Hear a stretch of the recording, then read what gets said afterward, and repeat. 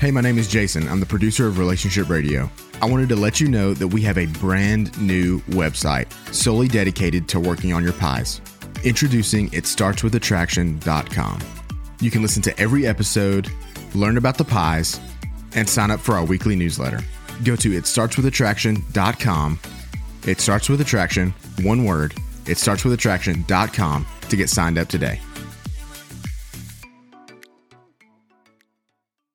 As humans, we love research. I don't know about you, but I'm always listening to podcasts or reading research, especially when it comes to physical stuff like good health, what I should eat, how to exercise. And a lot of people do that. You probably have done that too. And we love knowing what should I be doing, what shouldn't I be doing when it comes to our health. But there seems to be one area that when we start researching it, people tend to close off and they say, I don't want to know what the research says about that. I would rather turn my head and have a blind eye when it comes to that. What is it? We'll talk about it in just a minute.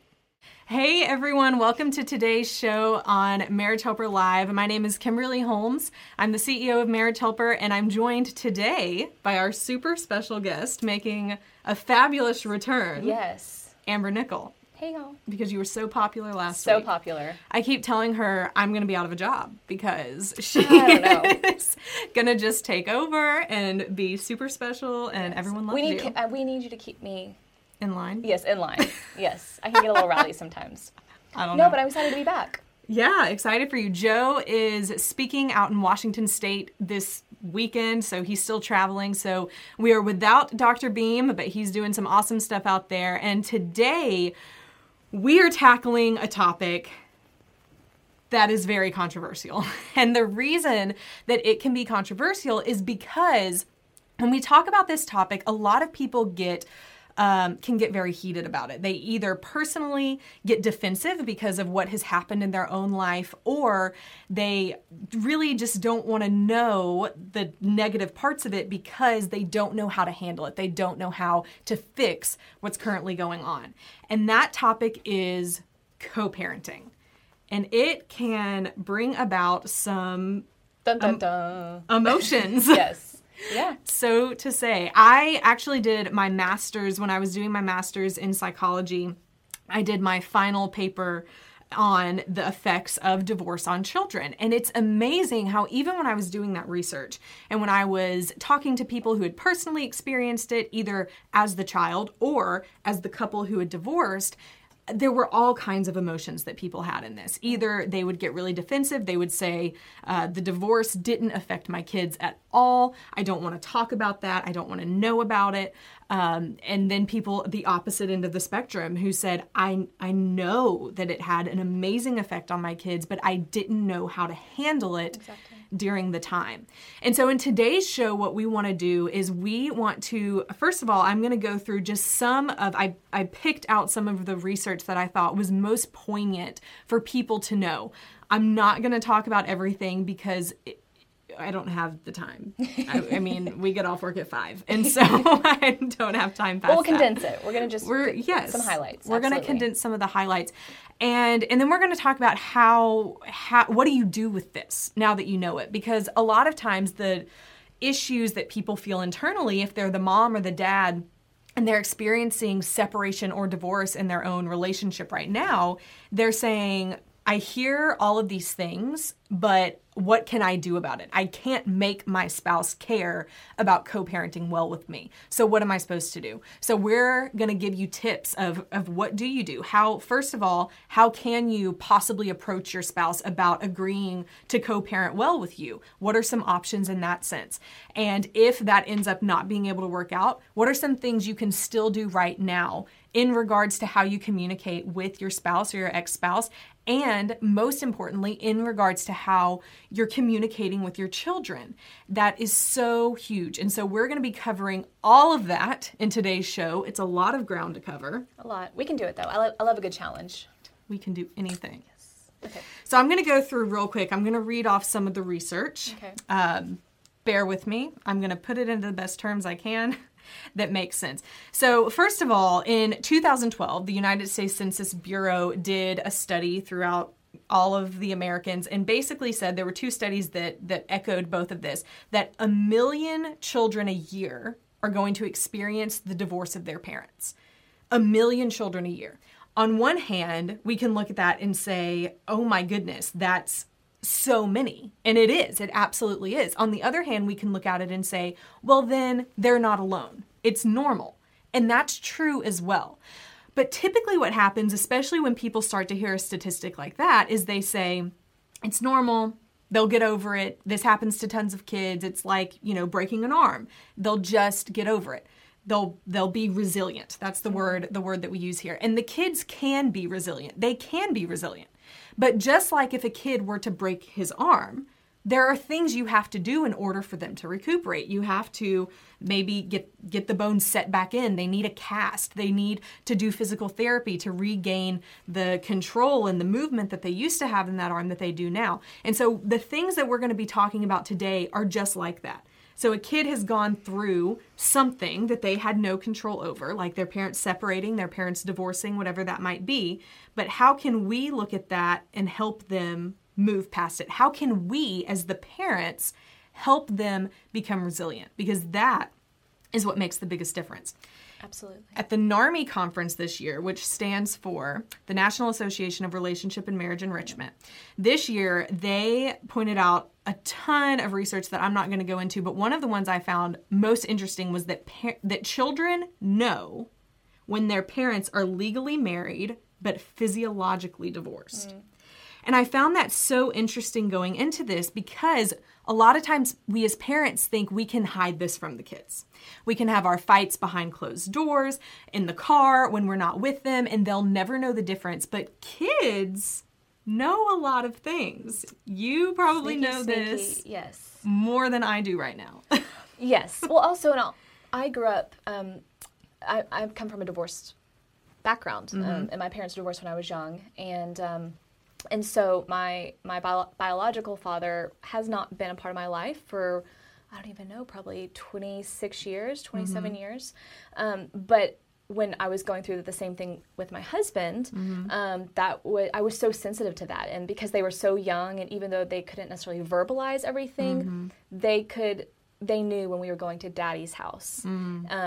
They didn't really understand the full concept, but they understood the division for sure. How old were they then? They were young. They were young. So my daughter was 3 months and my son was 1 at the time. And towards the end, they were then 2 and 1. And at the end, it was, we're going to Daddy's house and, we're going to spend the night at Daddy's house and things like that. So he understood at that point in time. Yeah. So. Yeah. Yeah, so the kids, whatever age they are, and that goes right into the next point that I had, which is it's difficult for children, especially dependent on their age, to understand what's happening when there's a separation or a divorce happening, especially when they are elementary school age. So think about those ages 5 to 8 years old, 5 to 9 years old, 5 to 10 years old even. And they don't really understand what's happening, especially the younger they are. All they know is many times Mommy and Daddy worked together. Right. We had a house together, and now they're separated. And I don't understand what's happening. And especially when they're 3, 4, 5 years old, and you can't explain to them on a level that they're going to understand because they're not old enough. All they see is they were together, now they're not. And when they don't even have the ability to understand it, we can't expect them to be able to verbalize that to someone else. So a lot of times they say, well, go talk to the school counselor or to a therapist or to whoever, or even to me as your mom or to me as your dad. But they're saying, well, I don't even understand what's happening, so how am I able to talk to you about how I feel about it? Because I'm just confused. Right. And so the younger the kids are, we start to see this. The older the kids are, that's when we start to hear things like, well, they understand what's happening. They can hear us say that we're just not meant to be together, and they'll get it, and therefore they'll cope from that. And while the kids can understand it, we're still seeing in the research that it leads to them doubting their own relationships. When kids experience the divorce of a parent, 75% of them doubt monogamy. They don't believe that there can be a monogamous relationship. They're 5 times more likely to cohabitate, have premarital sex. All of these things can happen, especially the older the kids are. So there's not really an age where it's a perfect time to separate or a perfect time to divorce. I had a best friend in high school Best friends. And her parents decided to wait till it was her first semester in college to divorce. And it shook her world. Everything about her changed. Yeah. Everything. And she was 18 years old. Yeah. But every relationship she had after that was, she didn't have any faith in it. She didn't believe in marriage anymore. I mean, everything about it changed. And then just her personally, the depression she went through, the anxiety was a big one. Yeah. It was so, I mean, the change was amazing. And so there's never this perfect age. There's never this perfect time. And then continuing on in the research, we see that the parent-child strain that occurs when a separation or divorce happens leads to the child can start distancing him or herself from the parent that has the least amount of custody.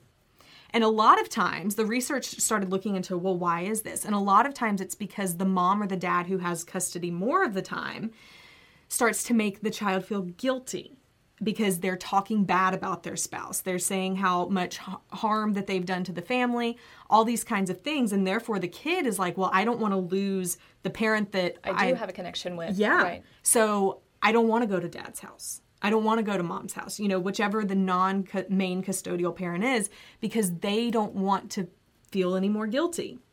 And we're going to talk about how all of this continues to relate even more. Furthermore, in 2009, a study was done by Fields, and he reports that a breakdown of the child's relationship with their father soon begins after the marriage dissolves, and continues to say that after 1 year of divorce, 50% of children did not see their father within that year. And after 10 years, 64% did not see their father anymore. And a lot of this comes down to the mother typically gets custody, the dad typically remarries, and once that remarriage happens, that first relationship with those children that they had can start to go downhill because Absolutely. They're focusing on that new family. And then it says, they continue to say that the children who shared similar interest with the non-custodial parent were typically the ones who ended up having a continued connection. But if there's 3 kids and only one likes to do what their dad or their mom likes to do, then the other 2 are out of it. Absolutely. I have a lot more to do, but I think this is a lot. This is just the tip of the iceberg. She's just getting warmed up, y'all. But all of it begins to boil down to this. I mean, I could show you so much research about academically how the children are affected, financially, the financial resources that are available to them, how that's affected. But let's look at this just in real life, and you can see how this plays out. If you have a mom and a dad, and there's an 8-year-old son and a 3-year-old daughter, for example, as soon as the separation starts to occur, most of the time, the children are left with the mom. Mm-hmm. And more than not of that time, let's say like 55% versus 45%, because women are starting to work more, but most of the time that mom did not have a job before. So now you have 2 kids who were used to seeing their mom all the time and their dad every evening and morning. And now all of a sudden they only have one parent, and that mom needs to get a job. And that was me. That was you. That was me. Yeah, absolutely. Everything in their world changes. Absolutely. The consistency of their schedule, which if you just look at parenting in general, schedule and routine is a big thing. It's huge. Any season, whether it's newborns to, high schoolers, they all have something going on in life that you have to foster and be in charge of. Yeah. Absolutely. And routine, I mean, people in general, I have a routine. And if I get out of that routine, ain't pretty. No, it's not pretty. My behavior changes. I get irritable. I'm angry. I walk every single morning. And if I can't walk in the morning, it's like I've turned into Cruella de Vil.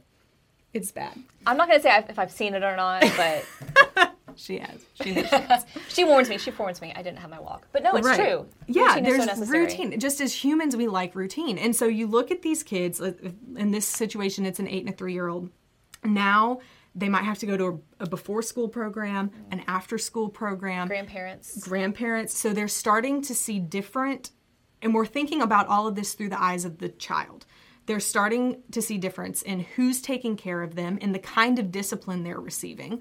All of these things are changing. They're not seeing their mom as much, and their dad typically every other weekend. That's the way that it starts looking. And so then we start adding into that there used to be two, maybe like that one income, which is now turned into child support. Absolutely. And so then the mom's trying to work, and if she didn't have a job before, she's just now going back into the work field. It's hard.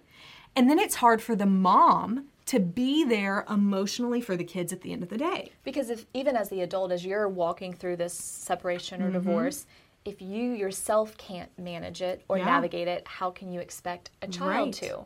And that's the guilt that I was navigating, and so many other parents that I talk to on a daily basis, they feel the same way of they want to protect their children, but it's still happening. There's no pause button. No. So, I get it. And so this is why I get so worked up about it, because it is so hard for the moms, for the dads, for the kid. I mean, none of it is easy. And so I'm not getting worked up about it. I mean, it makes me angry in the sense that I wish that every parent, when a separation or divorce was occurring, that's your choice. That is the choice of the people who are married to divorce or separate. And fine. I mean, if that's what they end up wanting to do, that's what they end up wanting to do. But what I am passionate about, focus on the kids. Like, you can't just say the kids are going to be okay and not have an active plan in how that's going to happen. And that is what we want to help parents do. Like, the parents that are watching this today, you're probably sitting there thinking, I get it, because I'm the one who's wanting to try and work on it. I'm the one who's wanting to try and make this happen. I get that there's all of these things that could happen with the kids, educationally, all that kind of stuff. The violence and all of that stuff. That's not what we want to, quote unquote, beat you over the head with today, because you get it and you don't want that to happen to your kids. And that's what I love. The parents who are saying, I want to be proactive. I care about my kids so much that I want to know about this. I want to know what I can do to make it better. My heart is with you and my heart is for you, and we want to help you absolutely the best way we can. Because the worst thing that can happen, and multiple research studies have shown this, is that if the parents decide to divorce due to high levels of conflict in the marriage, so the parents are saying, let's go back to the 8 and 3-year-old, all they see is us fighting. It's not good for the kids. We'd be happier elsewhere. We'd be happier with other people, all that kind of stuff. So we should just divorce. But more times than not, what ends up happening is they divorce and they still have the high levels of conflict. They never worked that out. And that, study after study after study shows, is the worst thing that a child can see.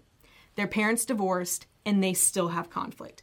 Because then the kids go into their next relationship and they've never seen something be worked out. Right. Because they couldn't put their differences aside. They couldn't communicate or hear. Exactly. And that this is all resonating with me. I mean, and I know so many other parents, but everything you're saying is just like spot on for what I experienced in that year as well. Because that was John Lewis's excuse of, well, they need to have peace, they need to have safety. But if we couldn't establish that together in the home, we aren't about to start that, as two separate households. Right. So. Right. Yeah.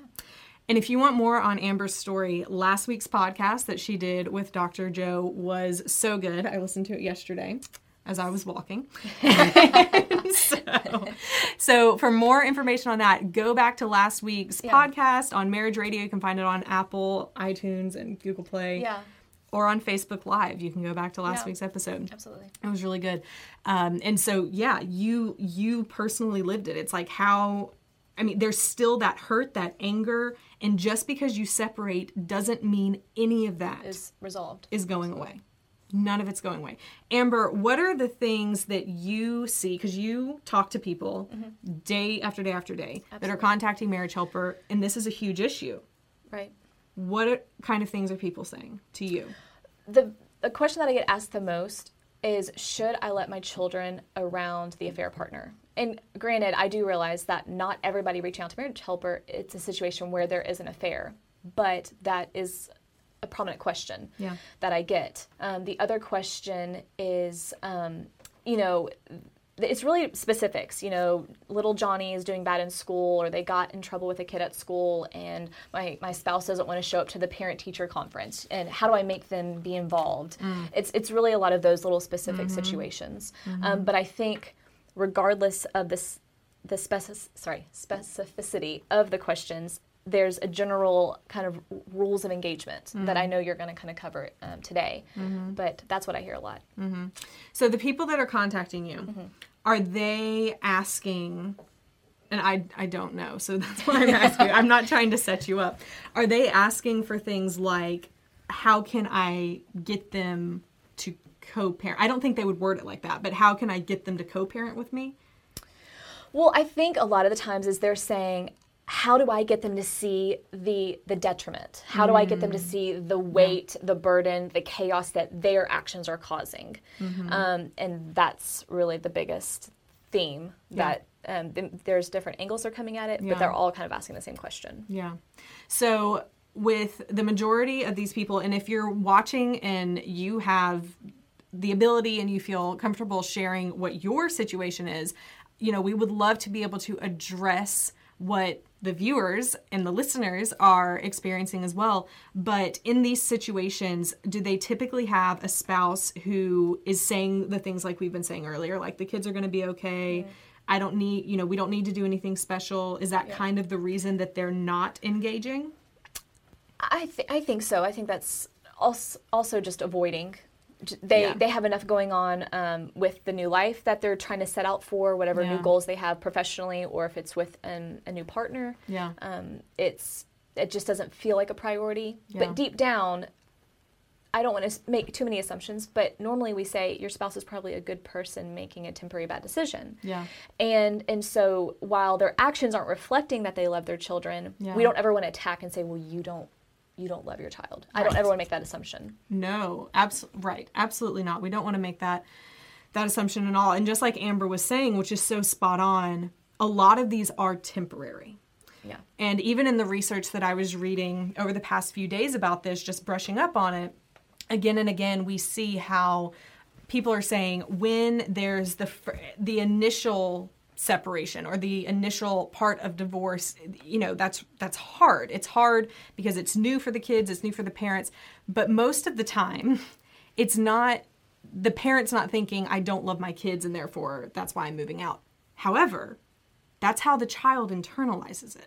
If you look at an 8-year-old or a 3-year-old and all of a sudden they just see that their mom or their dad is leaving and moving out, they're telling themselves a story. And whether or not you have said these words to them or not, they're starting to believe things like, it must be me.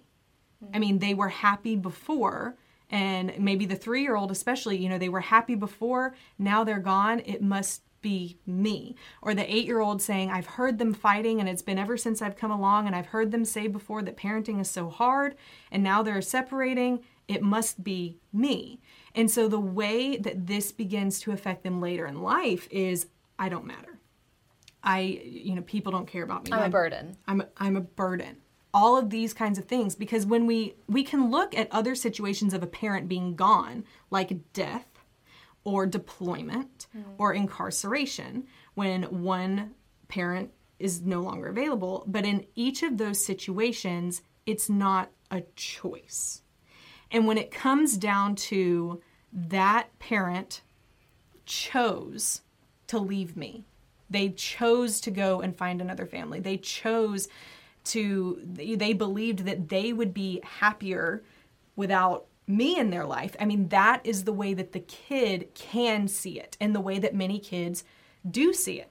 And so those are the things that first of all, the awareness just being there of start filtering things through, how is this affecting my kid? How could this be affecting my child?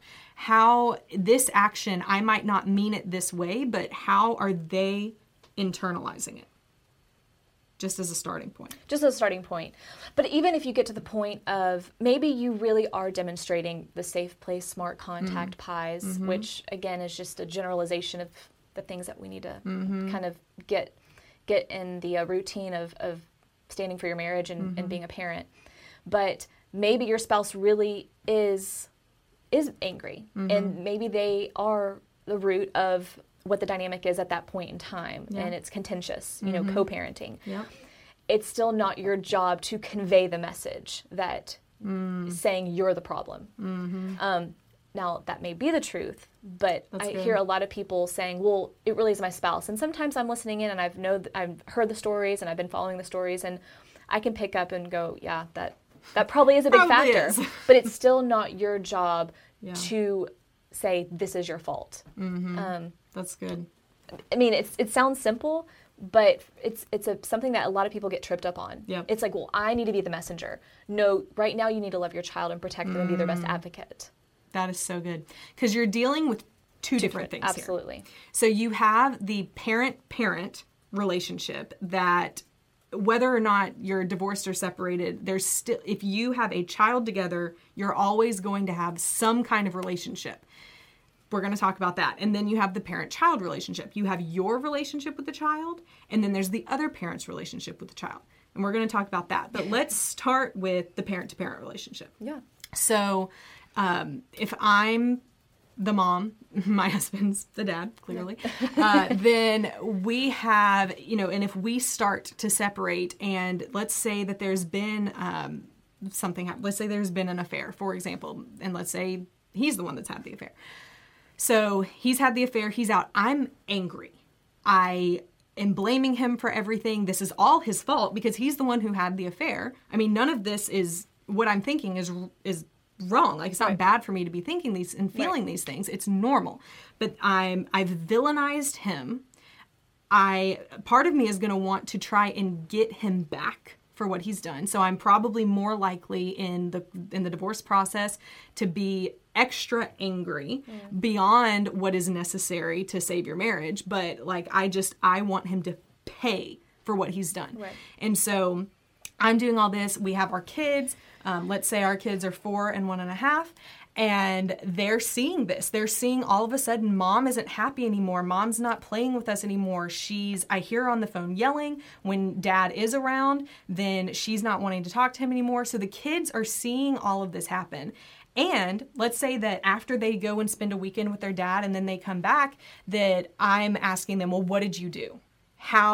What did he do with you? Did he put you to bed at night? And I'm starting to interrogate my children about how their dad parented them while he was gone. So they're starting to feel like there's something major wrong here. And I feel like if I say something wrong, then I'm going to I'm betraying my parent, parent, right. And then you're feeling anxiety because you also don't want to lie. You don't want anybody to get in trouble. Exactly. You just want to be loved. So you're putting these little children, no matter what their age is, in this position where they don't have a win-win. There's no win-win for them. So if we start by addressing the parent-to-parent relationship, in all of the research, the best thing that you can do is forgive. We talk about in our workshop that we do for marriages about forgiveness, how it's a decision. It's not a feeling. It's a choice that you make. It's not something you prepare to get ready to, I'm just going to wait until I feel like it. Yeah. And we talk about that at our workshop, so I'm not going to talk about that much here. But forgiveness changes everything. Because if I'm able to forgive my husband and say what he did was wrong, what he did hurt me, it hurt our kids, and he's still doing it, but I'm going to forgive him because it's going to change my heart and my attitude. And your focus. And my focus. Because you're not focusing on that burden or that weight. And it's the hurt is real. We're not marginalizing any of that by any means. But at least your focus can be productive at this point, which is your children and thriving in life instead of just surviving and carrying this baggage around. Yep. So that's so good. So that forgiveness, and whether or not you are even having a talking kind of communication where you're able to talk or you see each other in person, anything like that, even if that's not there, you can forgive from anywhere at any time. It is accessible to you now. Free of charge.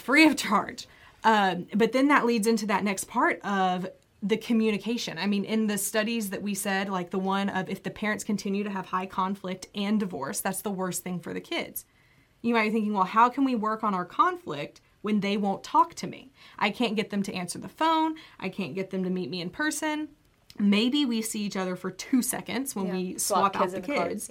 But what am I supposed to do there? What should they do, Amber? Ooh. Well, again, first of all, let me start over. I tell a lot of people this, is that you need to seek to understand, not be understood. A lot of people go into a conversation of, well, I'm going to make this clear. I'm going to let them know what's going on, and I'm going to let them know how their decisions, again, are affecting the children or even my life. And if you can go into the conversation like that, it's not going to be a long conversation because they're probably going to shut down or shut you out. And even if they do hear you, it's just going to be full of frustration on both sides. So that's the first thing.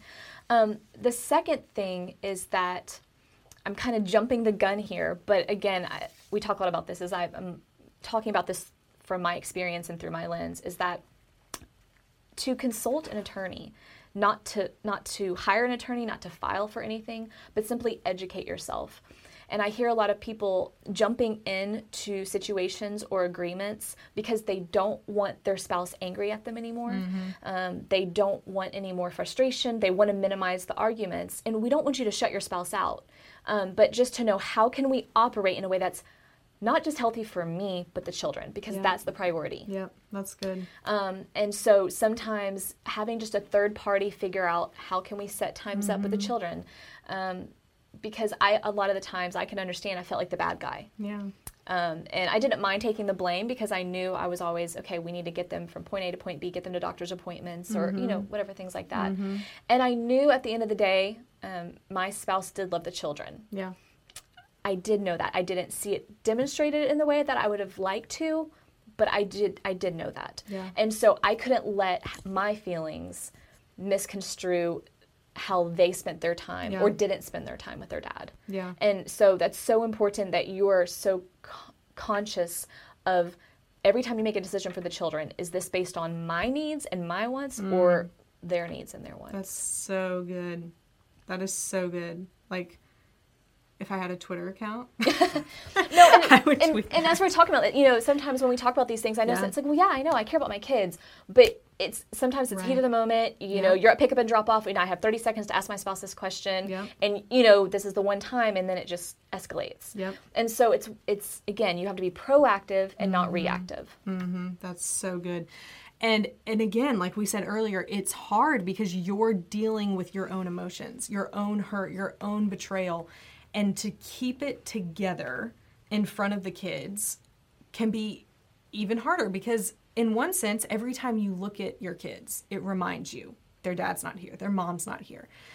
But one of the amazing things that comes from it is when you're able to work on it. And that doesn't mean that you never let your kids see you cry. There's a healthy balance to this of your kids seeing you work through the emotions, because that's going to help them learn how to work through the emotions.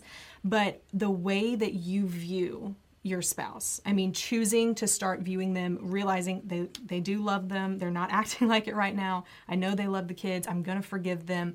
And it will change the way you interact with your spouse, especially in front of your kids and about the kids. And in line with that, in terms of how to go parent to parent, so we talked about that forgiveness, that communication, offering the communication, keeping your spouse in the loop about what's happening with the kids, even if they're not responding. Absolutely. Yes. At least make the effort. It never hurts to be kind and respectful. Right. And again, you said, well, what do people call in and ask about? It's no matter what the specific situation is again, it never hurts to be kind and respectful. And just those two little words are just like reminding yourself that tends to kind of eliminate those roadblocks, those mental roadblocks. Yep, absolutely. So if we had to say two things for you to work on parent to parent, for you to work on with your husband or your wife, no matter what the situation is, separated, divorced, in the middle of a divorce, first, it's that forgiveness. And that second part is soften in your communication and keep them in the loop. Talk to them, send them the soccer video of the first goal. Even if they don't respond, you're doing your part in keeping them involved. And then, being civil at drop-offs, at any time you see each other, especially for the kids, but also for you. And then that kind of goes into this next part of, okay, so parent to child. if the other spouse isn't involved right now for whatever reason, what can you do as the primary parent for your kids? And this is the time where parent instinct can kind of set in. When you see a spouse who's doing something that's hurtful or harmful behavior, first, you do need to keep your kids safe, of course. If there's, alcoholism, drug use, things like that, then you need to handle that probably differently than what I'm about to say. But you want, parent to child, you want to encourage your kids to be with their dad or their mom who's not there as much as they feel comfortable doing it. You don't want to use the children as pawns or to try and... That's a big one I hear a lot. Sorry, not to get off topic. Go for it. No, I mean, that's just one I hear a lot, is first of all, you need to lead by example. You lead by example not only when in the parent-to-parent interaction, you demonstrate that with your child. Yep. So it's coping and encouraging them to spend time with mom and dad. It's okay. That's only going to foster healthier relationships, especially if your spouse isn't encouraging the same thing. But using the children as a pawn, or when somebody is calling in and they're saying they want to get to the workshop, they'll say, well, I'm going to offer more parenting time. That, I tell them, my heart's pitter-pattering right now. Like, don't do that. That keep them out of the picture, at least in terms of that. Right. Anything else is up for grabs, but don't use the children. No, not at all. I mean, the ideal, if the divorce occurs, is that the kids would have equal amount of times with parents, and Absolutely. that their environment in each household would be similar in terms of rules, in terms of discipline, in terms of schedule. I mean, that's the best thing for the kids, which goes back parent to parent, good communication. And we can help with that communication. Our workshop can absolutely help with that. But even just going back to that parent child, you don't want to use them as a pawn to your spouse, but you also don't want them to feel like they're stuck in the middle ever at all. Or like we said earlier with what the research was showing, we don't want them to feel like they have to feel guilty or have to hide things. Like, I had fun with my dad, but I don't want to tell mom because she's going to make me feel bad and she's going to cry and she's going to ask me why she's not as fun as dad. And absolutely. Those are the things we don't want to do to our kids as parents. We want to encourage them to go and have fun and to say positive things about the other parent in front of them. Only positive things about them. And if they have questions like, well, why is daddy with another woman? I mean, that's hard. Like, that's hard. That's tough stuff. Absolutely. It is tough stuff, but you still shouldn't say because he's a dirty, low-down man who has no thoughts or feelings about for anybody else. Yeah, you know, saying something like, and I've never had to say this. You probably know more about this than I do. Yeah. How would you tell your kids about that? Well, so when I was standing for my marriage, again, nothing looked like my husband was coming back. He was out of the home for an extended period of time. But I had always told myself, like, if I get to the workshop, I need closure and clarity for myself and for my children. And I'd always kind of thought about what I was going to tell my kids one day when they were old enough. But I knew in my heart of hearts that I was always going to tell them mommy and daddy loved them. And the thing is that I didn't even know if my husband was going to be in the picture after the divorce. I mean, I didn't know if he was going to go off and live with this other woman and raise, her child. Right. So, but for me, it was, especially coming from divorce, my mom did do an amazing job, and I don't even like to say my stepdad because he's my dad. But they really did an amazing job of just ensuring me that I was cared about and loved, and I had that stability. Yeah, that's good. And so I was trying to honestly just walk it out like my mom did. That's good. That's so good. Because you saw it. Yeah, no, I mean, I saw it demonstrated. And I was old enough. I was about 4 and 5 when it happened, so I do remember, what happened growing up. Right.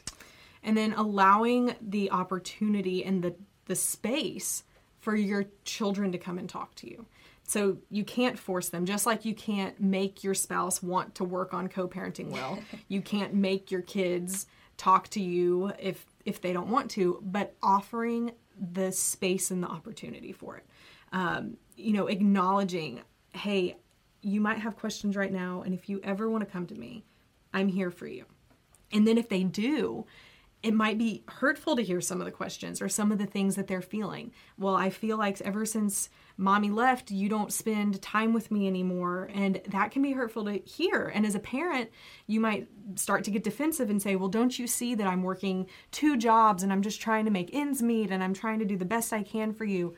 And while all of it is true and you are, and this is why it's so hard, that's not what your kids need right now. They need physical time with you too. They need that opportunity to know they can come and ask you anything and that you're not going to make them feel bad for the questions that they ask, even though they might be hard to hear. But just allowing that time and that space for them. I do have a quick question. Go, yeah. So a lot of people are wondering, well, my spouse wants to sit down with the children and let them know that we're going to separate or there's going to be a divorce. Mm-hmm. And most of you watching, you're the spouse going, I don't agree with this. I don't want anything to, I don't want any part of this. And do I sit there and just let them talk? Do I just sit there and let them just tell the children? Or, how should they handle that? And so I'm curious what your thoughts are on that, because I know that is a burning question that I get a lot. That's a good question. Yeah. My first thought would be to try and control the delivery. So, and what I mean by that is if I'm the one who doesn't want it to end, then what I don't want is for just my husband to sit down and me not be there because I don't know what he's going to say, how he's going to say it, any of that stuff. So the best thing you can do is come to terms together on here's how we're going to talk about it to the kids, here's what we're going to say, and that, which if you already don't have a healthy relationship with your spouse, if you're already fighting, all that kind of stuff can be difficult in and of itself. But just like you were saying, a lot of kids don't understand divorce. And even when they're older, when they're 16, when they're 18, I saw someone's comment come in saying, well, what if they're grown children? I mean, it doesn't matter the age, whatever age you are, when you hear your parents are about to divorce, it's ground shaking. And especially because there's a lot of unknowns. Like, yes. There's just this word divorce, Right. but what does that really mean? Like, they don't know how to grapple with that. Exactly. And so instead of, I wouldn't, and this is just me, I wouldn't make it my priority to make sure they know about that we're getting a divorce. My priority would be, here's how life is about to look different. But here's what you can expect. You can expect that, we're not going to be together anymore. And again, like I don't feel qualified to say exactly how it should be worded in that sense. Well, I think the specific question that they ask is, do I have to sit there and say I agree with mommy or daddy? Because as the spouse, you're going, I don't agree with this separation. I don't agree with this divorce. So do I really have to sit there down with my, sit down with my spouse? I think it really depends on the age. Yeah. It's situational. Yeah, age and things like that. And yes. And that's fair enough to say. I was just curious because I do get that a lot. Because you also don't want it to come across to the kids because you're at that point, really with the kids, you want to worry about the family. And when you're trying to defend the fact that you don't want the marriage to end, that's one thing. And that can start getting into that personal, is it really worth me defending that to my kids right now? Right. Or is it more important for us to talk about how we're going to continue to be a family? How I still want, we still want them to be, dad to be a part of our lives, for mom to be a part of our lives, that kind of, and what does routine look like? Absolutely. And establishing a routine, or even if you're still, hazy on the details as the parents, but if there's like somewhat of a skeleton, these are the few things that we can't agree on. So we're going to be at all the kids' activities together, and knowing that they're going to be cheered on and things like that. Right. Just those little things. If there's some type of nuggets that you can throw out, at least start there. Yeah. And I know it doesn't feel like a lot, but this is how the process works. You have to start small, and then you can kind of work from there. I don't think it can ever be I don't think there's ever a way to make it any easier. It's right. That's always hard. But again, if we look at the research and we see that the conflict and kids continuing to see conflict is what's so hurtful, then making sure you're not in conflict when you're telling the kids about it, that you're not sitting there fighting about it, because that'll make everything worse. Letting them know that they're loved. It's not their fault. And that's not going to be the only time you need to say that. You're going to have to make sure that they feel loved in the way that they need to feel loved, and that they hear that it's not their fault and you still love them hundreds of times. I mean, that needs to be something that's just continual throughout the relationship with them, not just the first couple of times after the divorce or whatever, even years later. I love you so much. You know, it's so important to reinforce that. I mean, that's so all we can important. say is that just that's a constant no matter what. Yep, absolutely. Constant no matter what. Have we been getting any questions in? We have. We've been getting a few in, and I kind of stumbled through these last week, so I apologize, y'all. But somebody was asking how do you handle this with adult children? Yeah.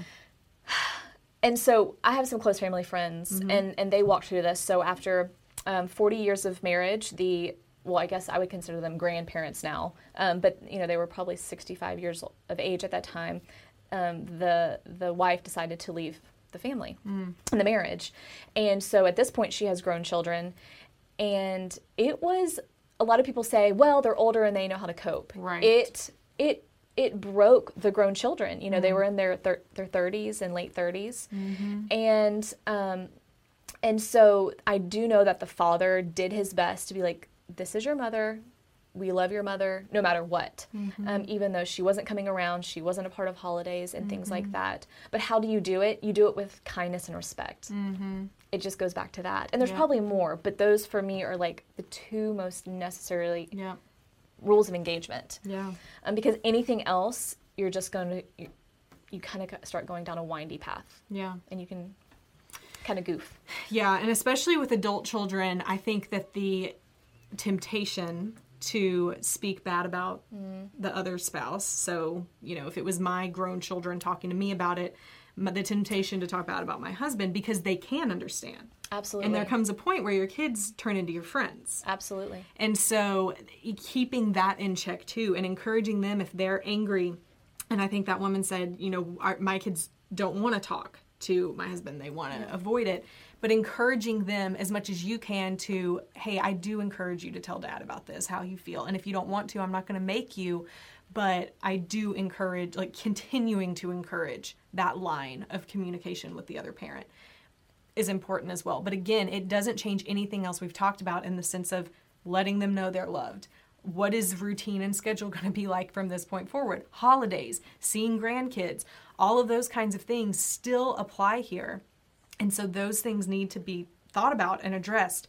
When you look at all of the things we've been talking about, just like Amber said many times so far, it all goes back to being proactive. So just because, one of my favorite quotes and ways to think about this is, just because a marriage ends does not mean that the family ends. The family is going to continue to go on in one way or another. And so that is the way you need to be thinking about this. The marriage might be over, the family's not. So how can I make sure that the kids continue, no matter what their age is, to feel included, to feel loved, to have some sense of normalcy? All of those kinds of things are what we want to focus on and prioritize. No, I can't add anything to that. Somebody else was mentioning, how do I convince my spouse, which is what we kind of talked about earlier, how do I convince my spouse that they are the one causing the most conflict? That they are the one who's the most contentious at this point? I don't know about you, but anytime I've tried to convince Rob, who's my husband, that he is the one doing the thing that he doesn't like happening or whatever, like in this situation, if I'm like, well, you're the problem, you're the one who starts the fights with me or whatever it might be, it's never worked. I mean, it's never actually... Why not, Kimberly? Yeah, he's never had this light bulb moment of like, you're right, I'm the cause of all of our frustrations and problems. No, not that he is. But you get what I'm saying. Like, if you try and convince someone of something like that, they're going to get defensive. It's just what we do as humans. Just like I'd be like that if he tried to tell me. I'd be like, turn the mirror on you, start looking. And so it can be really frustrating to say, but I'm not doing anything wrong. Yeah. But where I would start is, again, focusing on you, focusing on your behaviors, how you're coming across, all of those kinds of things, making sure that you're being the best you can be in the way that you're responding and the way that you're graceful and acting and things like that. And then when opportunity arises, so for example, if it's the, if the husband's causing the conflict, then when an opportunity comes that it's not a high conflict time, maybe you're all having dinner together as a family and it was a really good time and you just ended it and your husband's about to go home, then that might be when everyone's calm, a good time to turn and say, hey, over the past couple of weeks, it seems like every time that we talk, we end up fighting, and I don't like that. So what can I do to make that better? So that when you're saying it like that, you're raising it as a problem. Like, this is a concern of mine, it's a frustration, but you're doing it at a time where you haven't just had the fight or you're in the middle of it. And then you're saying, how can I what do I need to do to make that better? So you're starting it with myself, like, tell me. And I don't know if this is the right word, but I say some type of humility. Yeah, that's good. And a lot of people think that, well, if I do that, I'm a doormat. But Right. just coming not at them, but Right. like to them and saying, what can I do? What can I communicate better? How Yep. can I listen better Yep. or problem solve or Yep. navigate, etc.? And so many times especially when someone's relaxed in the conversation, they'll be like, well, what can I do to make it better? Yeah. And that's your opportunity not to say, oh, well, here's my laundry list, Yeah. but your opportunity to say, it would be really nice if there is something that we're disagreeing about. If I'm just able to say, hey, can we take a 10-minute break or, a 2-day break and come back to this so that so I don't feel like you're trying to push me to make a decision now. I mean, whatever that might be, you're starting to set up rules of engagement outside of the conflict happening. And you want to do that at a time when it's not in the middle of conflict. I mean, that's the best time to do it. So that's going to look different for every situation, for every marriage. But that's kind of the foundational rules and ways that I would start with that. No, that's great. I have at least one more question I want to Please. sneak in. So somebody wrote in and they said that their spouse has basically gone from saying, go find an apartment, to the next day things are perfectly normal. They do have an 8-year-old son, and they're possibly going to have the conversation that there is going to be some type of separation, but then maybe not, because it's so touch and go. What is the effect on her son or their son, and why is her spouse going through such extremes? That is what she's asking. I have no clue why her spouse We would probably would be need going- more specifics. Yes. It really, is there an affair? Is there, Right. what else? What are Who the knows things what's happening? playing into this? Yep. And that's why I love Marriage Helper. Is it doesn't. At the end of the day, we can pick everything apart, but it doesn't matter what got us to this point. Yeah. When you're doing the online class or when you're working with a coach, it's how do you respond to? And it's almost like this blanket, and it's not this one quick fix, but it is necessarily again, it's just this rule book of what do I do no matter what? Because sometimes people call in and they're saying, well, I don't know if there's an affair, or there used to be some form of addiction, and I don't know if they're back into that. How do I engage on a day-to-day basis? And so that's why it's so necessary that you're working through those materials or even the free resources, because the rules of engagement don't change. Right. Whatever's playing into this. So the Right. safe place, smart contact. Because again, if you're leading by example, if you're being calm and kind and respectful, I understand maybe not right now, it doesn't feel like it's paying off. You're planting these little seeds. Yep. And once consistency is seen, they may not verbalize it, but they notice it, I promise. My husband even told me after coming back, he did realize this shift in consistency of going, oh, this isn't a temporary change. This is a true transformation. That's the short-term answer, is we don't know why, but that is what needs to be established no matter what is causing him to do this. Yeah. Is that okay? Absolutely. And I completely agree with that. The only thing I would add with this question of how could this be affecting my son is if he's hearing this, if he's hearing the constant back and forth, if it's happening in an open area and he's having, one day he's like, whoa, what? And then the next day it's fine. Then of course he knows something is going on. And so in that sense, I would, again, go to him, give him the opportunity to ask questions. Even when these rules apply for if you are still married and you're living together, but you have high conflict. All of these things are the same. Then, we want to make sure, like you said, that we're modeling good behaviors for our kids. And we want to make sure we give them the opportunity to come to us, to ask us questions. And overall, that they know you love them. And if you're in a situation right now, this isn't going to back to that comment, but just in general, if you're in a situation right now where your spouse is gone and they're not talking to the kids and they miss visitations and all of that's happening, then again, it's your opportunity to step up and to be there even more for your kids. And that can be very draining when everything else is on your plate, but it's also such an honor, if I could say that. Like when you're able to parent your children when they're that heartbroken and when they're going through all of those emotions. I mean, that's a good, like, that's good parenting. That is your chance to make a lifelong change and transformation in their future, and then and all of those things. It's easy to love them on the side of a soccer field or at a ballet performance. But another way you demonstrate love is helping them navigate, and also just being that safe place to land, that pillow. And that's huge and essential. So huge. So huge. I have goosebumps right now. I know. You have such an awesome mama heart. But really, y'all, it's not fair. And that's the other thing, is a lot of people call in going, this isn't fair. Yeah. Nothing at Marriage Helper, we never said it's fair. What we did say is that it's possible. Oh, it's good. It's possible to navigate through this. It's so good. It doesn't feel like it, but it is the truth. And that's why we're here today, to really, share that and reiterate that. Absolutely. So. Amber, I want to end by asking you, so what would you tell people if they're sitting here, we talk about the workshop, they hear about it, they have no clue how to talk to their spouse about it, how to get their spouse to agree to go in co-parenting, in an affair, and whatever it might be.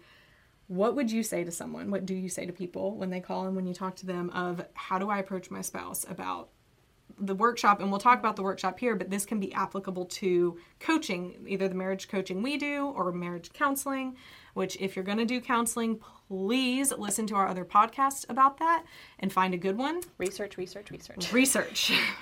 people. Yes. We've heard too many horror stories to just recommend counseling on the fly. Absolutely. Do your research. But how would you talk to those people through that? So, two-part answer. So just recently, I had somebody in the past few months, they reached out, they were gung-ho, like day one, I'm getting to the workshop, and I hadn't even really talked to her about the workshop. And she's like, I'm getting to the workshop one way or the other. But then when bringing it up to her spouse, of course, there was an immediate roadblock. And so so then her spouse said, well, I'm willing to sit down with a counselor so we can figure out how to communicate with the children about the situation and all the things that are entailed in a divorce and separation.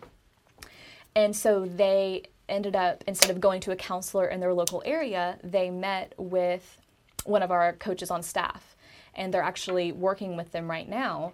And they are troubleshooting some of the specifics of the day-to-day of how do mom and dad communicate, interact, how do we talk to the kids about these certain things. But again, her long-term goal is to get to the workshop. But at the same time, they're being equipped with what they need to be equipped right now. And sometimes people don't consider that as, well, there's only the workshop. There is the workshop. But sometimes when a spouse is working with the coach, it really puts them at ease. And the thing is that the coach isn't making them necessarily realize that they want to work on the marriage, but they're putting them at ease with who we are and what we do. So once they get to the workshop, or they'll reconsider going to the workshop, there's this fear is eliminated. That's and good. So once we can kind of overcome that obstacle, that's huge. So that's something to consider. Instead of working with a local provider that you don't know if there's a success rate behind what they're doing, or if they're equipped. Again, they may have great hearts and great intentions, but good intentions don't equal good results. So that's the first thing. The second part of that is being neutral. I always tell people that neutrality is key when bringing up the workshop. So many people, before they call in, or even after they call in, and I get on to a lot of y'all about it, is that you will talk to your spouse. I do. You're all like my babies. I can't help it. My other children. And so what you'll do is you'll run to your spouse and go, guess what? I found this workshop, and kind of share all the stats and how we can help. And your spouse has left the home, filed for divorce, you may already be divorced, and they've said, look, I don't love you or care for you for whatever reason. And so, again, you are pushing your agenda on them. That is a push behavior. And again, we encourage you to seek to understand, not be understood. So don't push your mission on them. Be neutral and say, look, I respect how you feel. I understand that this is where you're at in terms of our marriage and relationship. But clarity, closure. We can figure out how to better communicate, not just with each other, but children. Because again, there's birthdays, weddings, graduations, grandbabies. And for some of you, that's right now. And for some of us, including myself, that's 15, 20 years down the line. But you don't want to be those parents, God forbid that a divorce does happen, but you also want to be those parents at that birthday in the corner fighting. And I have been to those parties before, and it's uncomfortable for everybody. And if you're doing that in public, God only knows what you're doing at a pick up and drop off and at soccer practice and things like that. So again, neutrality is key. And I know I'm kind of going on about this, but it's so important. And sometimes people feel weird about that because they're saying, well, I'm not being honest if I'm sharing what I want. And it's okay to say, look, ideally, I would love for our marriage to work out. You know, in a perfect world, I would love for that to be the case. But I understand that's not where you're at, and I respect that. And telling somebody that you respect how they feel does not mean that you agree with them. And that's when I reiterate that, because it's not something that I came up with, it's something that Marriage Helper even taught me. But I reiterate that a lot because a lot of people feel like they've buckled or folded. Yeah. If I say I respect how they feel, you're not respecting their actions. It's saying, I respect you as an individual and that you're entitled to your own feelings. Yep. And so that is huge in bringing up the workshop. And if you want to figure out like leverage, or you want to practice or rehearse, call us. Call Johnny, Aaron, Mark, or anybody. Just call us. And we'll kind of, you know, be a good soundboard of saying, yeah, that's great, or, you know, I would reconsider this, or are you really being neutral? Yeah. So that's what I would say. That's so good. So when it comes to them actually asking their spouse, will you do this with me? What are the things? So some of the things, I know you've told me before, you're like, a lot of times they just call back and they're like, he said no. Yes, and it's the end of the world. Yes. So there's another thing I say. Do as I say, not as I do. I brought the workshop up over 50 times. 50 people. Okay. I would not recommend that. Dr. Beam would not even recommend that. But sometimes I like to buck the system, and that's what I did. But every time I brought it up the same way over 50 times. A lot of people, they'll bring it up one way, saying, hey, we can go for this reason. Or the next week they'll call their spouse and say, well, I'm going to give you grandma's china cabinet. And the next week it's, well, I'm going to give you the lake house. And every week they have like a new reason or like to encourage them to go. Well, if I was their spouse, I would be sitting there going, what is about this workshop? Like, this is weird. Like, they keep asking me to go for different reasons. So be consistent. And this is an art, not a science, just like so many other things here at Marriage Helper. So, you know, don't bring it up in the middle of an argument. Right. It's Terrible very key, terrible timing. But if they say no, go, okay, no worries. Thank you so much for taking the time to hear me out. It was worth mentioning. That's how I would approach it. And there's other ways to say it, but that's kind of my go-to. But it's okay. They say no. They once loved you before, they can love you again. It takes time. And so if they say no, then get back to the mindset of, okay, we still haven't established that they feel like I'm a safe place, or what I'm sharing with them about the workshop is maybe true, because sometimes they're saying there's a catch, there's an angle, they're going to make me do something at the workshop that you haven't told me. And so a lot of the time they're saying no out of fear of the unknown. So just get back to, okay, they said no, so I'm just going to keep working on my pies and safe places mark contact, because we really have to have those things established. Yep, that's so good. And even realizing, you know, if I'm approaching my spouse and trying to get them to go to the workshop with me, but I'm using reasons like, well, to save our marriage, when your spouse clearly doesn't want to save the marriage, don't say that. I mean, And this is also the other thing, is I'm like, if your spouse came to you and said, guess what, honey, I found a workshop and it's going to get us help divorced in 3 days. You would be sitting there going, I'm not going to any workshop that's going to help us get divorced in 3 days. So why would you say, let's go to a workshop that's going to help us have a turnaround? You know, because they just shut down. And again, it's just being neutral and be honest and say, look, people go to this workshop for different reasons. And it's so important that you share that. I know we keep saying it, this is so important, it's so important. There's a lot of important things, people. Highlight, replay, soundbite, I mean, whatever it is, but being upfront and honest and saying people go to this for different reasons. But right now, my focus is us figuring out how to better communicate, how to have better conflict resolve, you know, because of the children, for the children. A lot of people, when a child has been very upset or wounded by what mom or dad did, and so the relationship is strained, a lot of people say, look, let's go to this workshop so we can help figure out how to repair the relationship with the kids or little Johnny or whoever it is, or sometimes not little Johnny, big Johnny. But that has even worked and does help with those things. Absolutely. So absolutely, you have to come at it from different angles. Yep. And be open-minded. Don't present your mission to them. Right. Be open-minded to what they're needing at this time and wanting at this time. Yep. Absolutely. Absolutely. Amber, you're awesome. Thanks for having me on. I've enjoyed it. I hope I get to come back good. again someday down the line. Oh, I'm sure you will. I'm sure I you love will. this topic, and I hate that we have to talk about it. Yeah. But it's so necessary, and so many people want to know because it's chaotic. It is chaotic, but it's not any different. So the situation you're using it for is different, but it's no different than parenting. Yeah. I mean, not just co-parenting, but just regular parenting. Yeah. And hopefully one day we'll address some of those topics as well. Yes. Those will be super fun. But I mean, when it comes to your family, when it comes to your relationship, and again, how we started the program, it's amazing to me how much research and time people will spend into what food should I eat, what exercise program should I do, all that kind of stuff. But at the end of the day, they aren't researching, how do I have a great marriage? How do I be a great parent? I mean, these are the things that make differences. I mean, these are the reasons people end up having to go to therapy later in life. So we need let's work on those now. And it just makes a huge difference when you're constantly learning, when you're constantly wanting to grow more as a mom, as a dad, as a wife, as a husband.